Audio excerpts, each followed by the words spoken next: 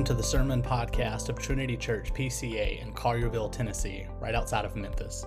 For more information about our church, you can visit our website, missioncollierville.org. Good morning, Trinity. Our text that we'll consider together this morning comes from Mark chapter 9. If you will turn in or turn on your Bibles to Mark chapter 9, we'll start in verse 30.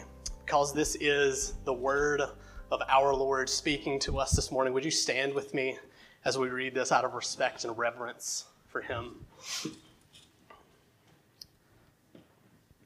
So Mark chapter 9, verses 30 to 37. They went on from there and passed through Galilee, and he did not want anyone to know, for he was teaching his disciples, saying to them, "The Son of Man is going to be delivered into the hands of men, and they will kill him. And when he is killed, after 3 days, he will rise." But they did not understand the saying, and were afraid to ask him. And they came to Capernaum. And when he was in the house, he asked them, "What were you discussing on the way?" But they kept silent, for on the way they had argued with one another about who was the greatest. And he sat down and he called the 12. And he said to them, "If anyone would be first, he must be last of all and servant of all." And he took a child and put him in the midst of them.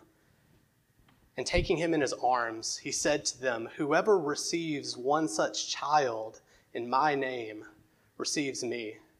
And whoever receives me receives not me, but him who sent me." This is the word of the Lord. Thanks indeed. You may be seated. All right, so this section of Mark where we are this morning, this is in the middle section of the book of Mark, how he has it divided up. In this middle section, Mark is most interested in communicating what Jesus was teaching to his disciples. So Jesus is focusing now in on his disciples, on these groups of people that are following him, and particularly on the 12 apostles that he is teaching. And so he's specifically in this section getting away from the crowds of people so that he can focus in on these people in particular. He wants to make sure that they understand this message, this lesson that he is about to give them. So he gets away from the crowd. He's gathering these people together.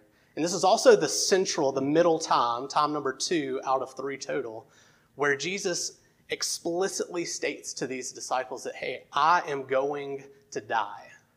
There's no parable. There's no anything you have to look between the lines and understand with special insight. Jesus plainly says, I will die and I will rise again. So we're in the very middle of this section today. So here's what I want to look at. There are 3 points that we'll consider about this morning. Number 1, what does it mean to die? Number 2, what does it mean to live? And then lastly, what does this have to do with fishing? What does it mean to die, to live, and what does this have to do with fishing? So let's start from the front. What does this mean? What does it mean to die right here? So we need to remember where Jesus has just previously been in the Gospel of Mark. What has Jesus just been doing? So last week, a couple weeks ago, Jesus was on the Mount of Transfiguration. So a smaller group of his disciples go up with him to the top of this mountain, and Jesus becomes transfigured. He starts glowing intensely white. We have a few of the Old Testament prophets that show up with him. We have the voice of God from the cloud. Jesus is literally physically embodying this glory and divine essence and holiness of God here on earth. So Jesus shows himself who he is. And then after that, Jesus goes down, and the people that Jesus has given the power and authority to do healing aren't doing it very well. So Jesus has to again step in and be the one who is always going to fix things and who is always able to make things right, even when his disciples aren't. So it's this Jesus, this divine, glowing, always right, able to heal Jesus, who is going to die. And we're also supposed to pick up our cross and follow after him and die.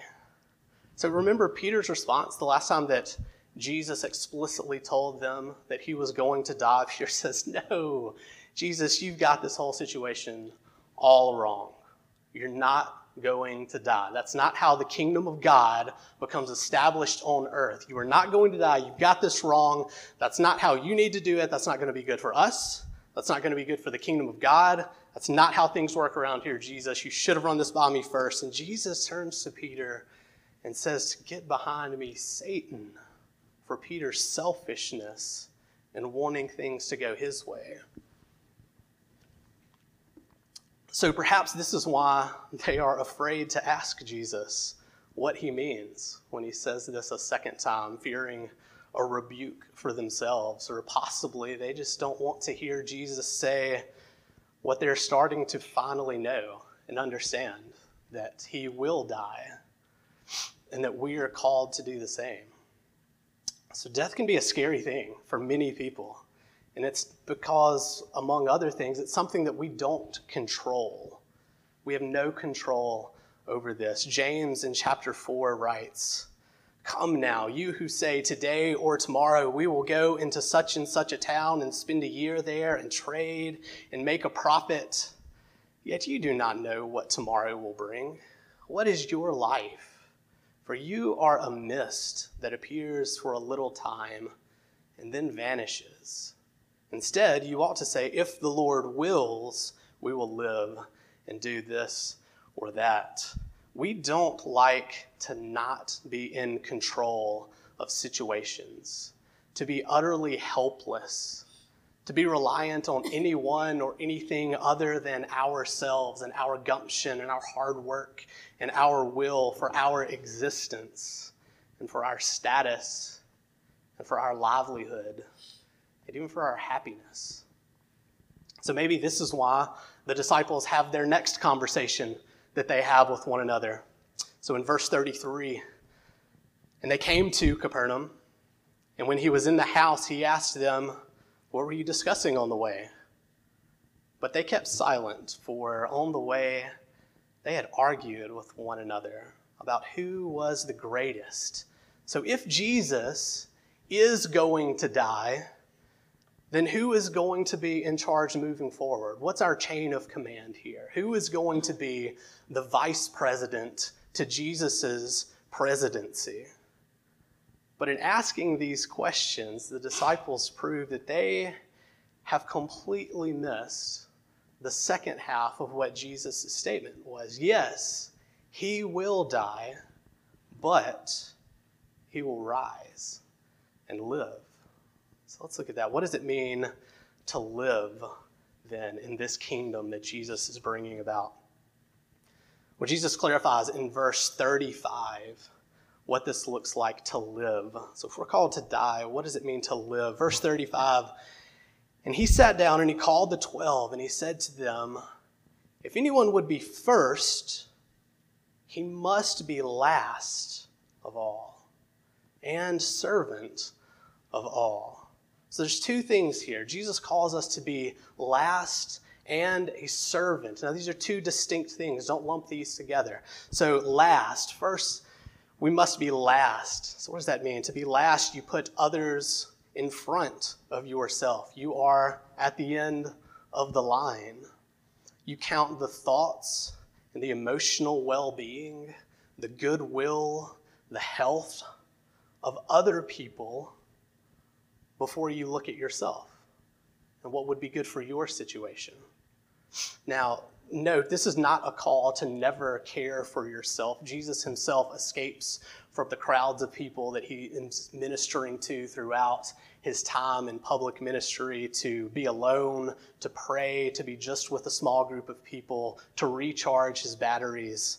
So this is not a call to never take care of yourself. But remember who Jesus is talking to when he says this.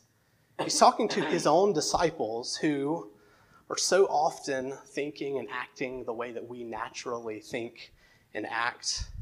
And these people have become more concerned with their status and who is the greatest, who's going to take over when Jesus leaves.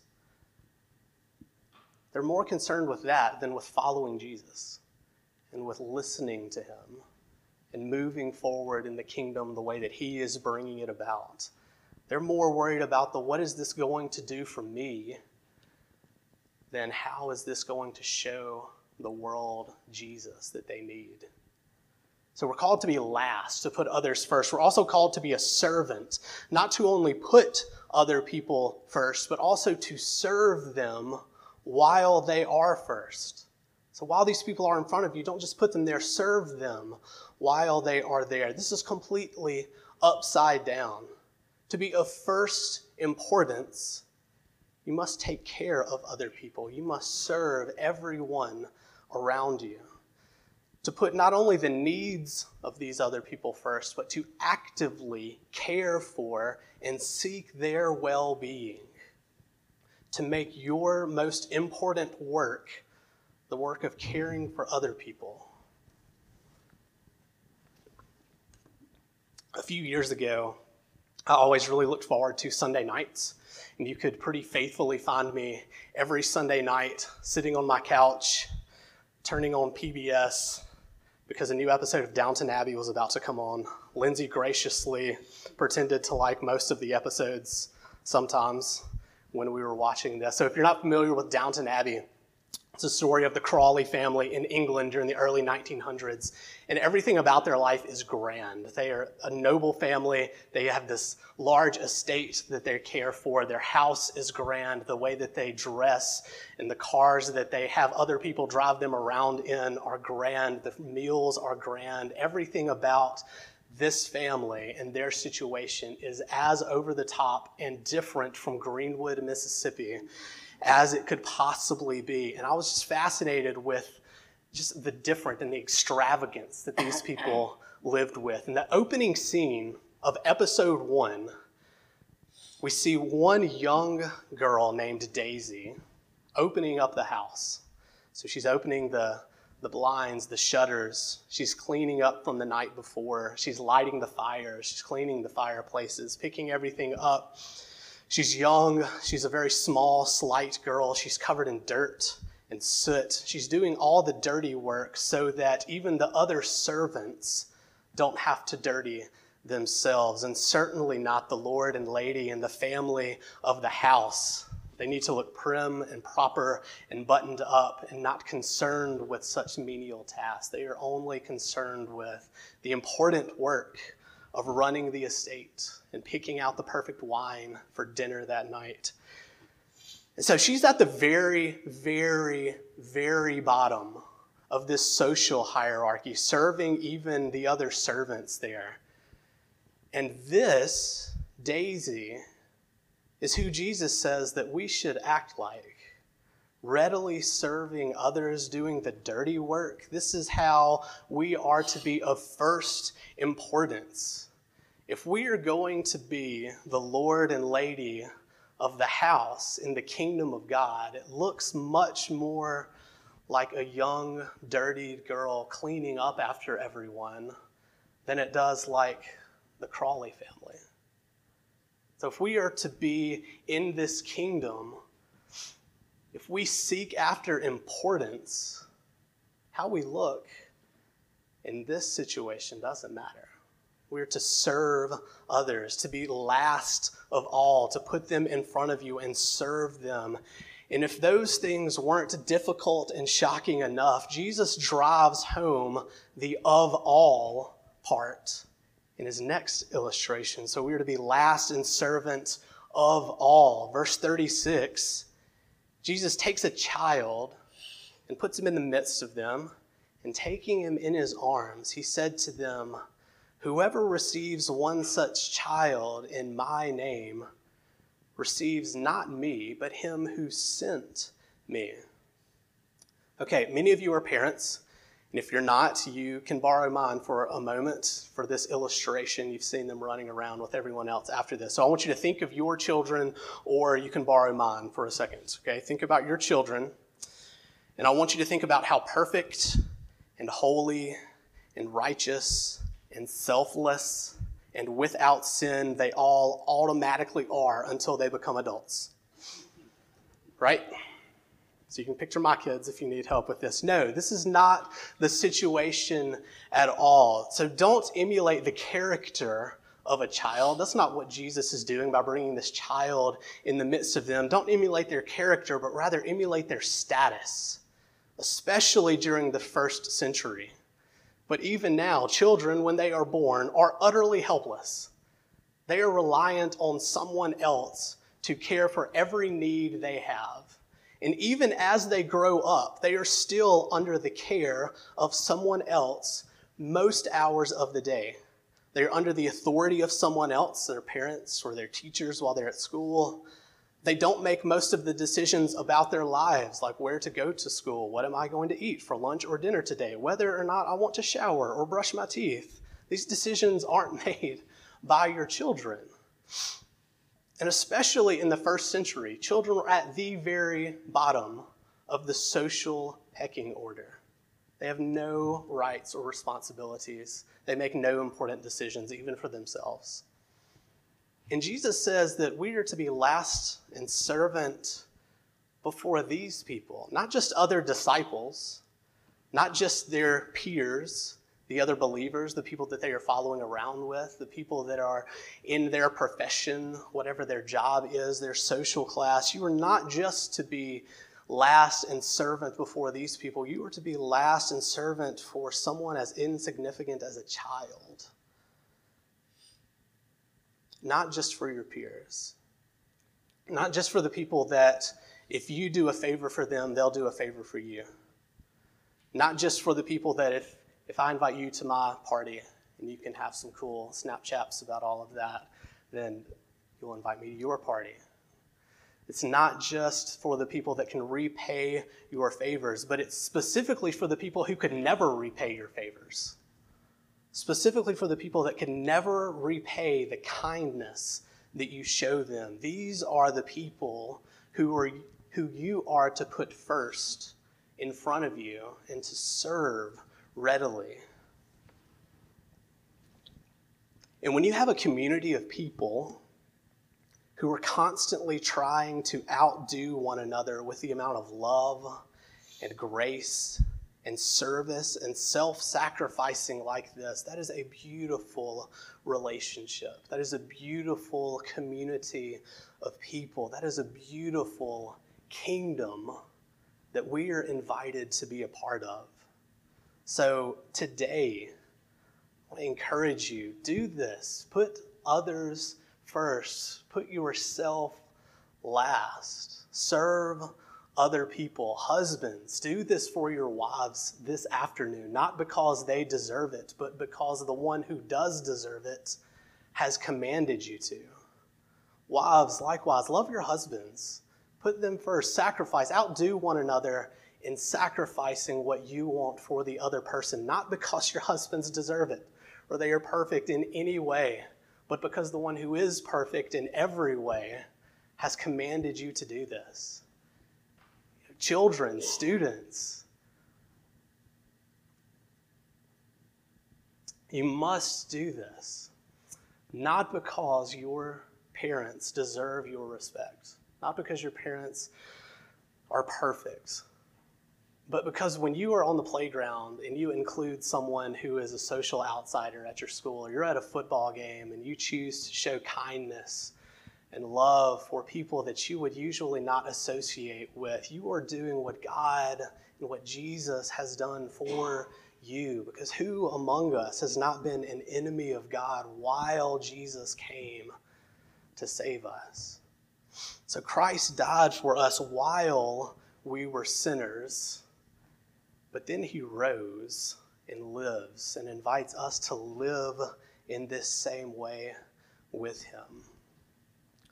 So what does this have to do with fishing at all?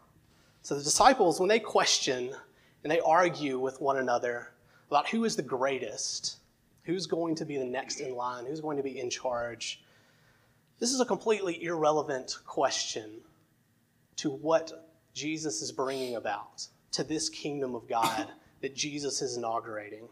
This is not what they have been recruited to do. What have they been recruited to do? Here's how we'll finish. Very back at the beginning of Mark, in chapter 1, Jesus says to these same disciples, "Follow me, and I will make you become fishers of men." These disciples are called to be fishermen. Now here's how fishing works.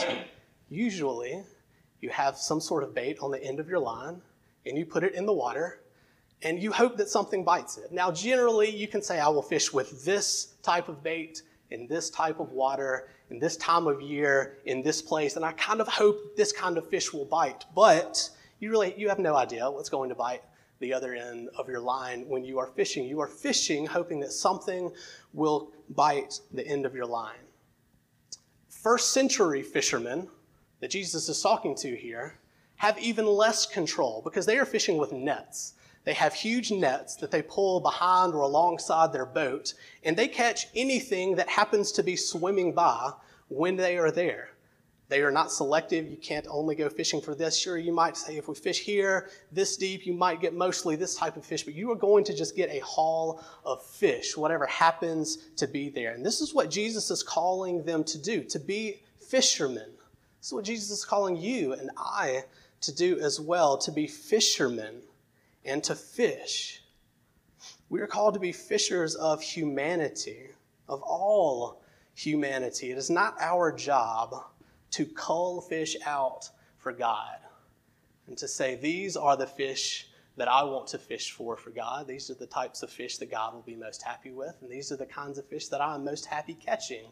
We are called to be fishers of humanity. We're not called to pick which fish to keep and which ones to throw away. It's because when we do that, we're like Jonah, who also had a run-in with a fish.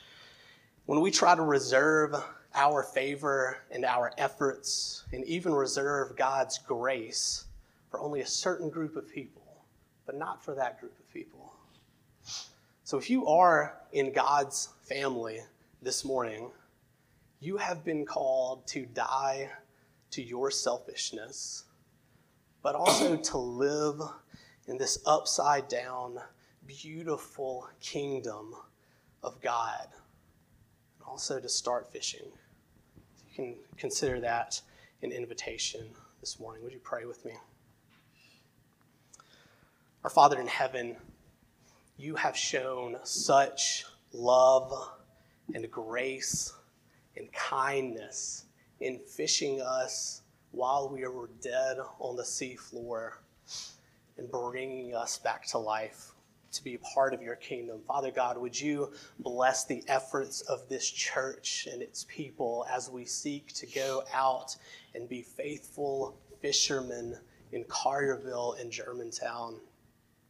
God, I pray that you would strengthen our nets, that fish without number would be brought into your kingdom through our efforts. Would you be pleased with doing that through us, we pray.